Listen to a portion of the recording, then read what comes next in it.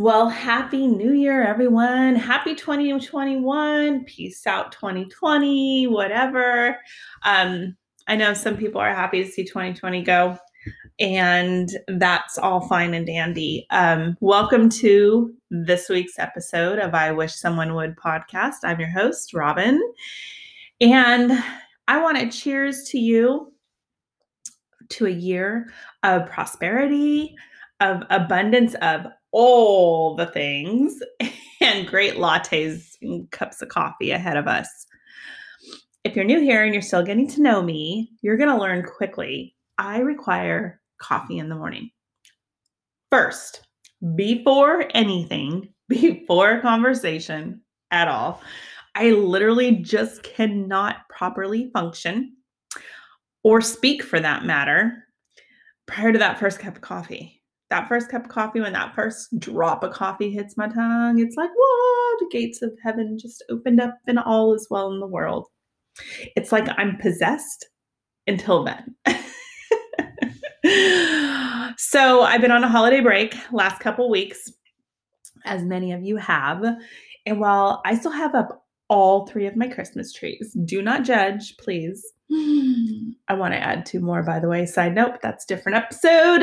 I spent a lot of time reflecting, purging, and planning, as most people do. This last week of 2020, that's really what that week was. It was a very slowed down week. It was a week of not added stress, of not committed to anything, a clear calendar, so that I could just really focus on me and what's inside the 4 walls of my home. And I really thought about my goals for this year. I decided that 3 was going to be my number of the year. 3 business and 3 personal goals were super doable for me. And more than that, or any more than that, y'all, and my bucket would just be too full. My bucket just ain't big enough for anything more than that. I would be overwhelmed. So have y'all done your goals yet? I know some of you call them resolutions. That particular word doesn't have the same effect on my heart that goals do, so I'm going to stick with goals. But gosh, in the comments after you listen to this episode, I'd love to hear some goals and resolutions. So back to this episode. When I was planning out episodes, I really went back to how anxious I was even launching this podcast. Enter all the negative thoughts of what will so-and-so think? What will so-and-so say? What if it's not as good as so-and-so's? Blah, blah, blah, blah, blah, blah, blah, blah, blah. Then I thought, peace out to the fucks that never fell out of the sky for me to actually give a fuck about anybody else's opinion about my podcast. And I think that's the biggest thing that I really want to talk about today. Because I wasn't in that place when I recorded the intro segment for this podcast, much less the first episode. Since my podcast is generally me oversharing my life with you, I thought it was a good time to record this episode. I wish someone would have told me that anxiety is a legit, real thing, it's a vibe, and taught me how to cope with anxiety at a younger age. And I'm pretty sure there are a lot of you listening that can actually connect with that. So I'm going to share some of the things I've learned how to cope with my own anxiety, understanding why the body, brain does the weird shit that it does when you're anxious. But I want you guys to remember, every single one of us is going through a different journey in life. Your journey is not mine. Mine is not yours. Some of the coping mechanisms may apply and some may not. So don't let that thief comparison get y'all fucked up as you listen to this. But let you dig into your own issues with anxiety and come up and be solution focused, if you will. So sometimes I get migraines, and migraines can feel like a jackhammer in my head. And this would happen right as I was about to have a crazy anxiety attack or right after. So most of the time for me, felt like my body was just always tense, that I couldn't loosen up, that your shoulders get real tight and it's going up into your neck. I'm like stretching now, like as if I were tense. And you get that boulder in the gut for hours, maybe days. My hope is that maybe some of the things that I've learned to do to help alleviate that stuff will help you chill the fuck out so you're not so anxious. Because at 45, I wish I had learned a lot of this a lot younger. So let's go back to my growing up years. I bounced around from house to house. I've lived with like every family member on both sides. Remember, I've mentioned before my uterus donor.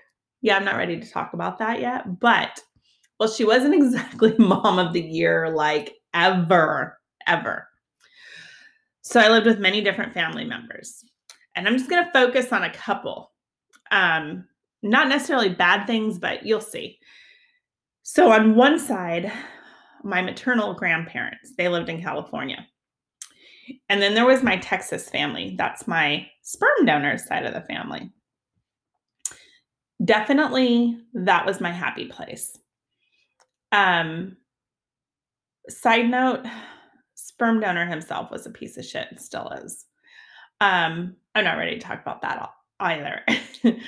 However, that side of my family is amazing, was amazing, still is. My cousins were my first best friends. They are more like siblings to this day. When I would be in California with my grandparents, they came from a different place. Like my grandfather came from a small town in Oregon. He was one of 13 children. Yes, 13 from the same parents. My grandmother was one of, I don't know, a lot. I can't even remember. I don't know if it's like 7 or 8.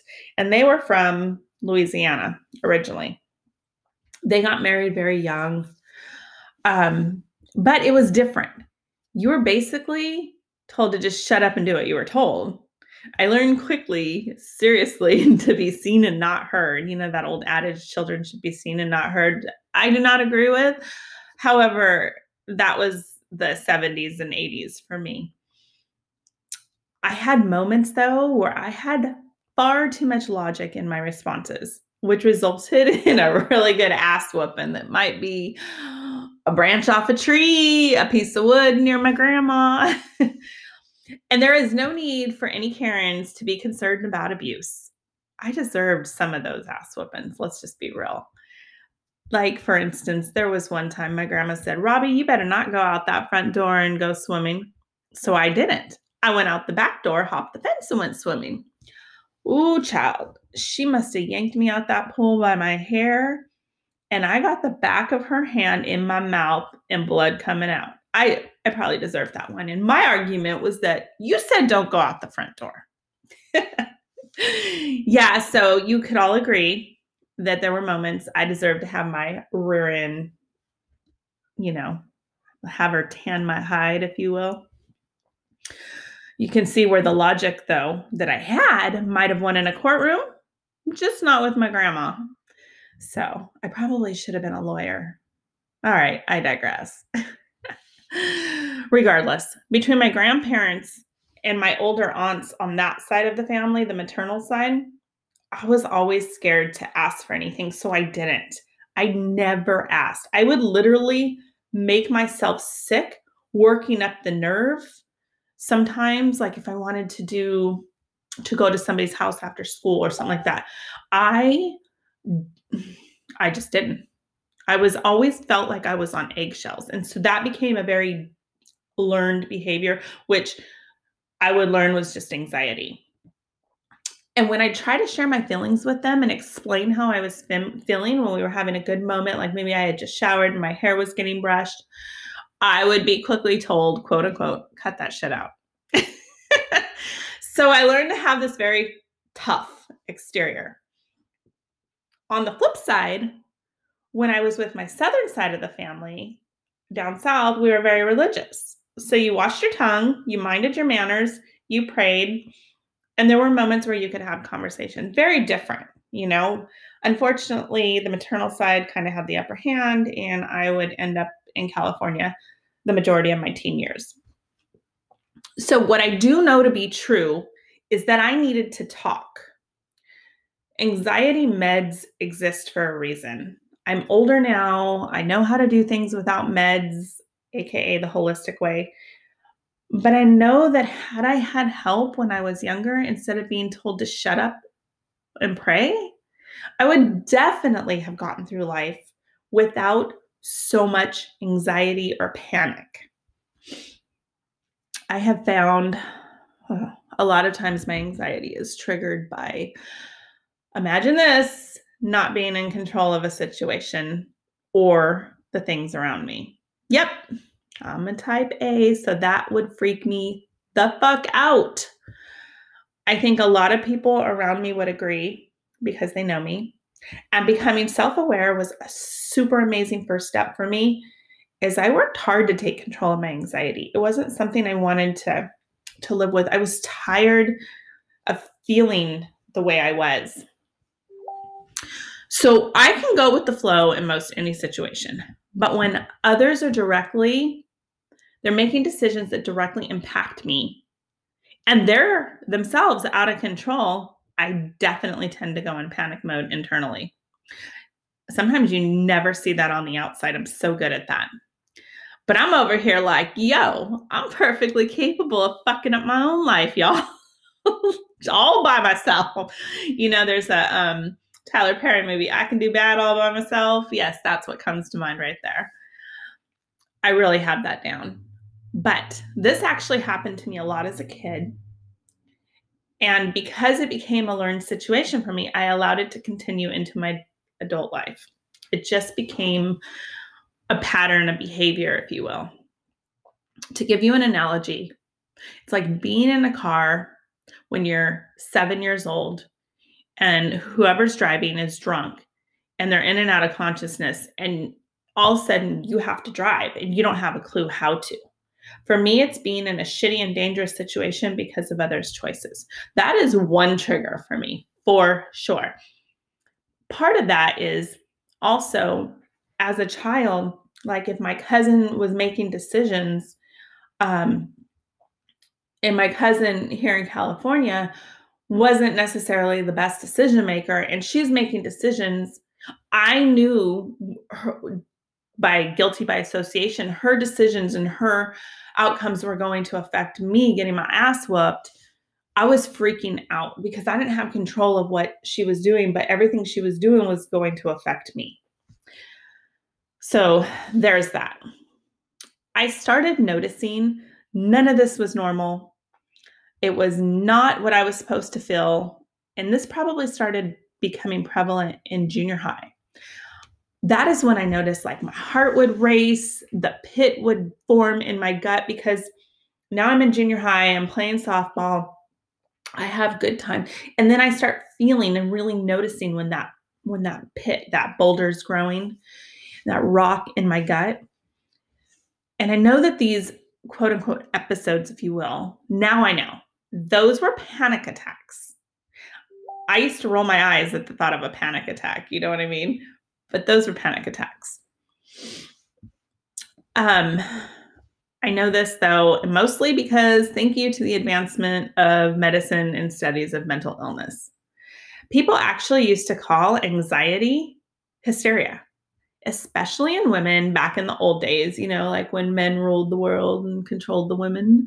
So if a woman had feelings or anxiety, she was hysterical. My response to anxiety is usually more physical than psychological, because I feel like I just ran a marathon and I feel physically spent. I don't know how else to describe it. Like I just got off a treadmill that I couldn't get off for a really long time. So when I'm in the depths of these attacks, I feel like everyone hates me, or they're mad at me, or I'm walking on eggshells. It's all of those self-sabotaging thoughts. I know these feelings present themselves, so I have to take a step back when they do. Like I've learned to identify them. First, I don't usually care what others think of me. at least to the point at this point in my life. So when I start feeling that way now, it's super quick, like in and out in less than 2 seconds, 4 seconds, maybe max. And let's be real, not everyone fucking likes me. I have my share of haters. I am not everyone's cup of tea, y'all. That's for sure. And that rings true for everyone. You are always going to encounter people who don't like you or who judge you. They're not your people. Keep moving. But my physical pain and illness became overwhelming. And it gets overwhelming. It seems so weird that the body does this. But the reality is that when you experience fear, it's a defense mechanism that you go into that fight or flight mindset, that you protect yourself. You either run away from the situation, you stand up and fight the situation, or you're just paralyzed from it. It's like little kids who pee their pants when they're scared. It's the body's physical reaction. Your body can have such strong physical responses to fear and anxiety, and you have to give it grace. Side note, anxiety can be triggered by a number of things. It can be about control.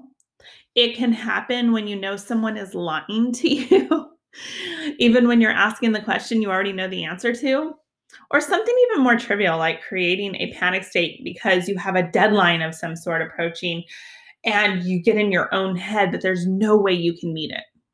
So keep in mind, there's lots of different triggers. So let's talk about some ways that I coped. Therapy, woo, that was a godsend for me. I've touched on this before. Before I went to therapy, I researched the fuck out of it. Like, I am an over-researcher and over-analyzer. I should have a gold medal for that shit. But in my research, I realized that cognitive therapy was what would be most beneficial and have the biggest impact, the positive impact for me. So let me tell you exactly what that is. Cognitive therapy, it's a short-term form of psychotherapy. Don't get it all twisted with the word psycho, y'all. It's a term. It's based on the concept that the way we think about things affects how we feel emotionally. It focuses on present thinking, behavior, and communication rather than on your past experiences. And it's totally problem-solving oriented and focused. I think for me, that's the biggest thing. I always tell people, don't come to me with a problem if you don't have a solution. Even if we don't use your solution, come and present a solution. So I really, really loved everything about cognitive therapy. I actually loved this therapy so much that after 9 months of one-on-one, when my therapist was like, you really don't need to come, I went and joined a group. After another year, I became the moderator of that group. And after 3 years, I took a break. Can someone say obsessed? Yeah, I was that obsessed girl. I believe, though, that every human can hugely benefit from this type of therapy. It doesn't matter what kind of trauma you've had in your past or not. No one's got a perfect life. So anyways, part of it is learning to identify when you're putting too much pressure on someone or being over emotional about something. This is what I call the drama. The data is that you're really just triggered and you're projecting on some level. So you have to learn to identify and separate data and drama, because drama, if you play into it, it's harmful to you. It's harmful to others, to your relationships. So you always got to bring it back to the data. Just don't become so logical that you're an ass. And I have learned to listen to my gut. This has been a hard one, and I'm 45 and just getting this shit. But if my gut is telling me there's something wrong, I physically and literally remove myself from the situation. I listen to it now, AKA walk away, sis. God has you, and he is the only one you need in this life. I'm going to put that out there right now. Yourself and God. Even if your husband, like mine, is the love of your life, like God, if God's got you, you will never fail, sis. I've also learned not to borrow worries from tomorrow that may never exist. You cannot analyze a situation to the point of being a TV drama scriptwriter. That would be me. Cue in my inner Shonda Rhimes here because she's my bestie. She just doesn't know it yet. Anyways, don't overanalyze the situation to where you have to have an Olivia Pope scandal outcome. You don't need all that.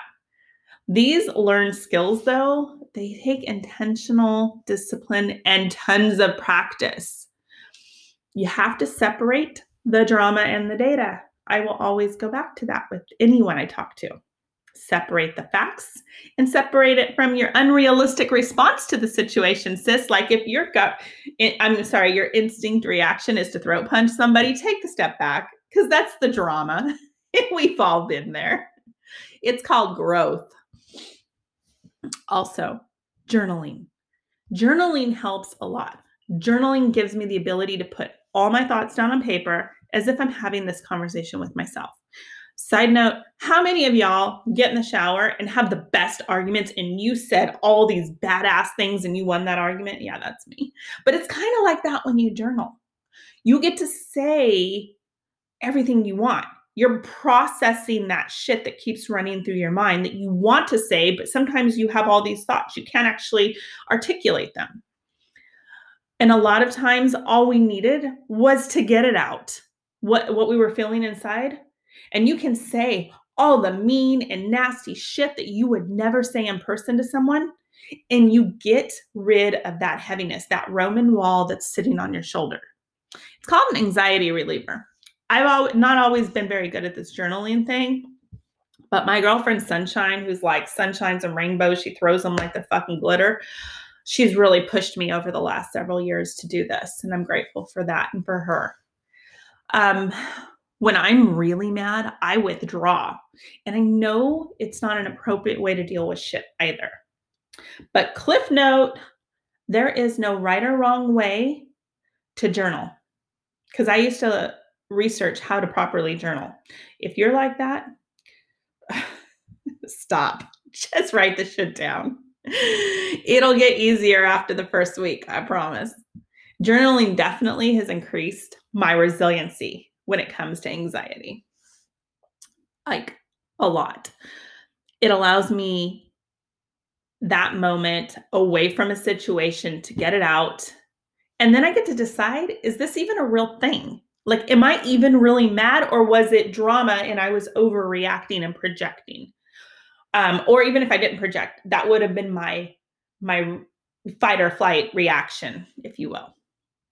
Also, sometimes I find myself sitting in my office and the anxiety just comes on like a bad storm cloud, like out of nowhere. And I just have to get up and change my environment. I leave the house. If I haven't walked yet that day, I go for a walk. If you do not walk, start. I promise you, this will hugely affect your emotional well-being on every single fucking level. Yesterday, I walked in the rain. I didn't give a fuck. It's all positive when you walk because you're out there in God's world, and it's just endless beauty, if you will. For reals, just don't knock it till you've tried it. Walking is a really, really big deal. It's a mental and a physical positive. I also learned to let myself mentally escape.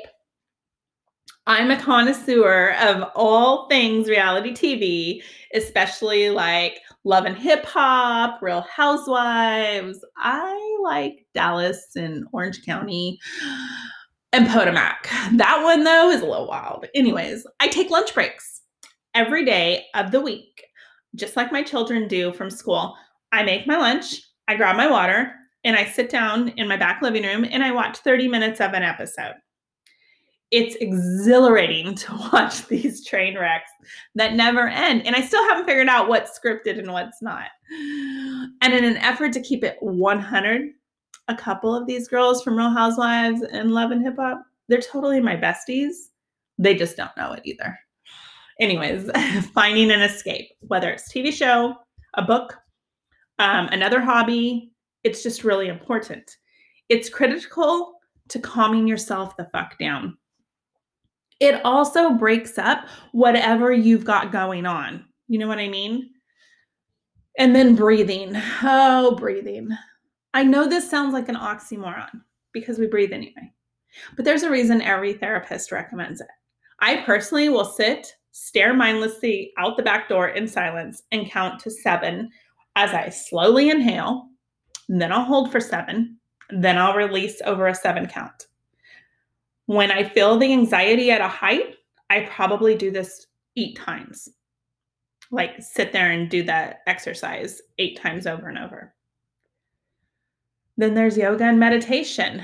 These are huge ways to center yourself, especially because it forces you to disconnect from your phone and social media. It also pumps your ego if you're good at this shit, which I'm not, because those girls are pretty fucking agile. Like, I don't know how they do it. And I'm not a professional at this one yet. It is on my low-level list of goals this year to work on the yoga thing. But I also have to remember Grace is not my middle name. So I give myself grace when I do this stuff. A big one. Turn off your phone. Put it down. Put it on Do Not Disturb. This is so helpful. When you have tasks at hand, you know, whether you have an hourglass or what, give yourself your time limit and turn everything off. The disconnection will help you huge. You don't know how much anxiety and stress it is to be reachable at all times. I am so guilty of this. So last year I adopted the D&D feature on my iPhone, and my coach must have told me several times, can you turn that damn thing off? Because I would forget and leave it on. But you teach people what to expect from you. So if you're always responding right away, then you don't. Hello, bring on the drama and the anxiety. So just make it a habit of turning off and disconnecting on a regular basis. It's so good for the soul. Reading or listening to books, whatever it is, Audible or hard copy. Reading is such a great escape. A hot bath and a book with some lavender bubbles can really solve all world problems, sis. So I guess what I want to leave you with today, learn to have perspective on everything. Appreciate the little things. Those little things, they're really big things. You have to find the little things that make you happy and bring you joy. When you find those things, make note of them. Sticky notes on the bathroom mirror or in the back, notes in the back of your current journal, wherever. Just make note of those things and have access to them. Give yourself a few options so that on those days where you need to cope with the bullshit, you have somewhere to go to get ideas. My last thought is that if you're living a life full of anxiety, you have to change your daily habits. There's a great book called You Should Talk to Someone. It's so good. There's a metaphor about a guy in prison holding on to the bars and just looking out. But the reality is it's just a wall and he could walk around it. He's just afraid of moving forward. Change can be hard, sis, but most change is really good. It's actually called growth. Learn to take the shackles that we self-inflict on ourselves off. On that note, I hope you guys have an amazing rest of the first week of your year, and I will see you next year. Listen to my podcast, leave a review wherever you get your podcasts from.